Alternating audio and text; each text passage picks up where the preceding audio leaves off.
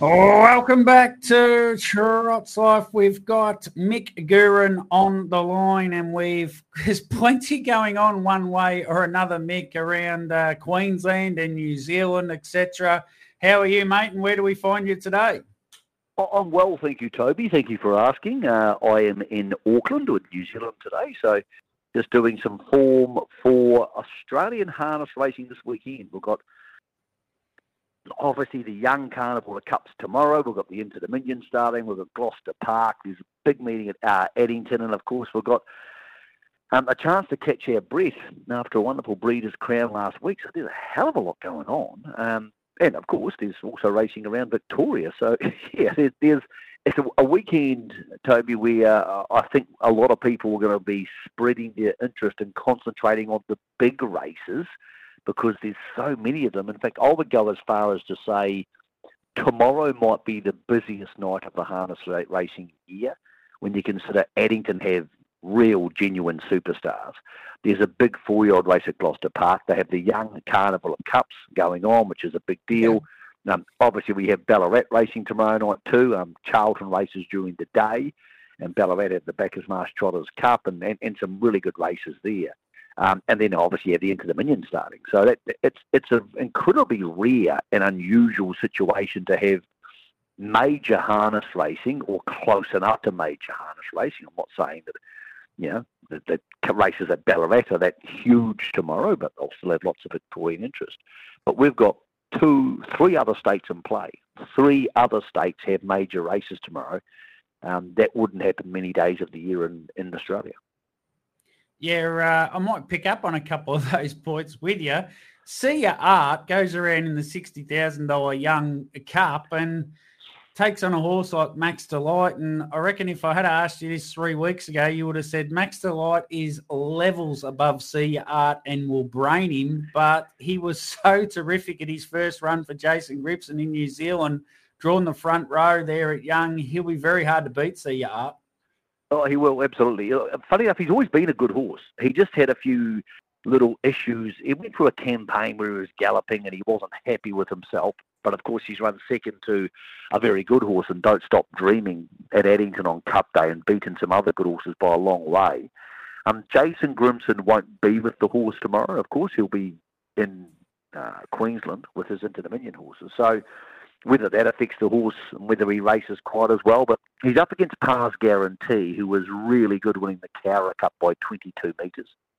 And Par's Guarantee would be red hot for this race if it wasn't for the fact that Sia Art was drawn inside him.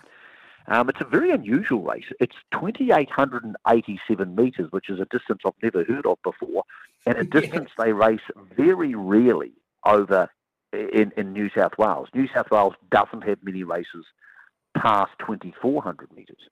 But the one horse who will handle that is Par's Guarantee. But I wouldn't be surprised if Sia Art won by 5 and paid $1.80, and I wouldn't be surprised if it went terrible. I just simply do not know what to make of it tomorrow. I want to touch on the New Zealand Trotting Oaks too, mate. It looks, for me, I don't know a lot of these. We do know She's Bella, of course. We know High Energy. Who do you think will win the New Zealand Oaks? I think She's Bella's a really good bet. It's 4.5. Yep. Obviously took no harm from its Australian expedition. Came home and ran second against the older trotters on Free for All Day. But I think she can really win. And actually, just on her stablemate Love Me Too, who was well beaten in the Victorian Trotting Derby, but that form might turn out to be really strong. He races tonight at Alexandra Park, and I've actually backed him. It's the only bet I've had for the weekend. They opened him $3. He's about 2.5. I think he'll go around $1.70. And the horses he's racing against aren't in the same class as him, with the exception of All Cashed Up, who we know well in Australia, but he's been galloping and just hasn't looked happy recently. So I've actually backed Love Me Too, so I'm picking the Rogerson-Ferguson team to have a big weekend in both places. And that's before we get into Toby to the Inter-Dominions, which is pretty remarkable to think it's here. And I can never remember a series with this many, not odds-on chances, but $1.20 chances, $1.10 chances. if all goes to script tomorrow night, there's probably a multi-bet there for people which might pay about $1.80 if you want to take it. But I know it doesn't always all go to script, but it's very hard to see how it's not going to go to script in most of those races tomorrow. Yeah, I think that cries to the lack of depth that we've got in this Into Dominion series, Mick, and you and I, we've discussed this and various reasons why many times it's the position of the race, it's the prize money of the race. There's a lot of factors that come together, and when there's 1660-metre heats and horses are going to get to the front, they're going to be very hard to beat. Yeah, they are. Look, somebody somewhere is going to roll the dice against a rock and roll do horse. I don't think he'll probably run to the front quite as easily as the other horses, but Leap to Fame should. Swayze should. Just Believe should lead. Queen Elida should lead. So it's going to be an interesting series because I think there's going to be one or two races per night, and there's a Mufasa Metro Olivici race tomorrow, which will be one of them, where you go, okay, this will be interesting, and then there's going to be a few parades where horses just run to the front and they win, and we'll try and make whatever we want to make of the times and stuff. But to be honest, all that's irrelevant. What we're going to do is, I would suggest in 2 weeks' time, we're going to have probably Swayze unbeaten during the series, probably Leap to Fame unbeaten during the series. Who knows? Maybe Rock and Roll Dude or Better Eclipse could be unbeaten during the series. And then it'll come down to barrier draws. And that could mean Swayze draws 2 in the final and goes around $1.80. And Leap to Fame goes around $4 if it draws the second line. Or Leap to Fame draws 2 in the final and goes around $1.60. And Swayze goes around $5 if it draws the second line. I can see the barrier draw actually being the most important part of this Into Dominion. And that's probably for both class of horses. I mean, Just Believe maybe can sit parked outside Queen Elida and beat her if he draws poorly in the final. But I know Queen Elida can't sit parked outside Just Believe and beat her. So, you know, it could be a final in 2 weeks where we have $2.40 chances, or it could be a final where they all draw the second line and it's a hell of a good fun. It'll be fun to watch regardless, but I don't want people who are listening to this to go, oh, Into Dominions, this will be amazing, and expect a whole bunch of dramatic stuff to happen tomorrow night. I'm not saying it won't, because we also thought a Tutor was a certainty at Addington 2 weeks ago, and he got blown away by Self Assured. But I think this is a vastly different series to that, because a lot of people in these heats will be looking for an easy way to make the final. I still think Swayze's got the little question mark, though, about what he did in New Zealand was staggering, yes, but he's got to come back from that. He's got to recover from that. It seems like a long way from New Zealand all the way to Albion Park, and it feels like that New Zealand Cup was only yesterday, Mick.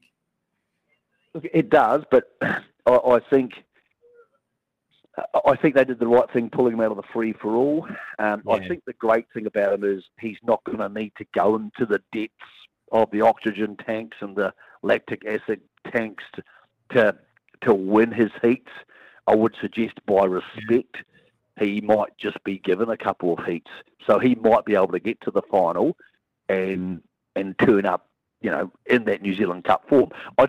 To be honest, Toby, I just think it comes down to barrier draws. We could be having a conversation in 2 weeks where only a madman's betting against Leap to Fame, or it's impossible to back on. And that's the same from Mufasa Metro and Just Believe. That's at this stage. Things Into Dominion is a funny beast, but I just don't see, without being rude, I don't see many moving parts to this Into Dominions outside the obvious moving parts. I copy that, Mick. Speaking of which, did I see something about copy that? Yep, he arrived in Ballarat today, actually.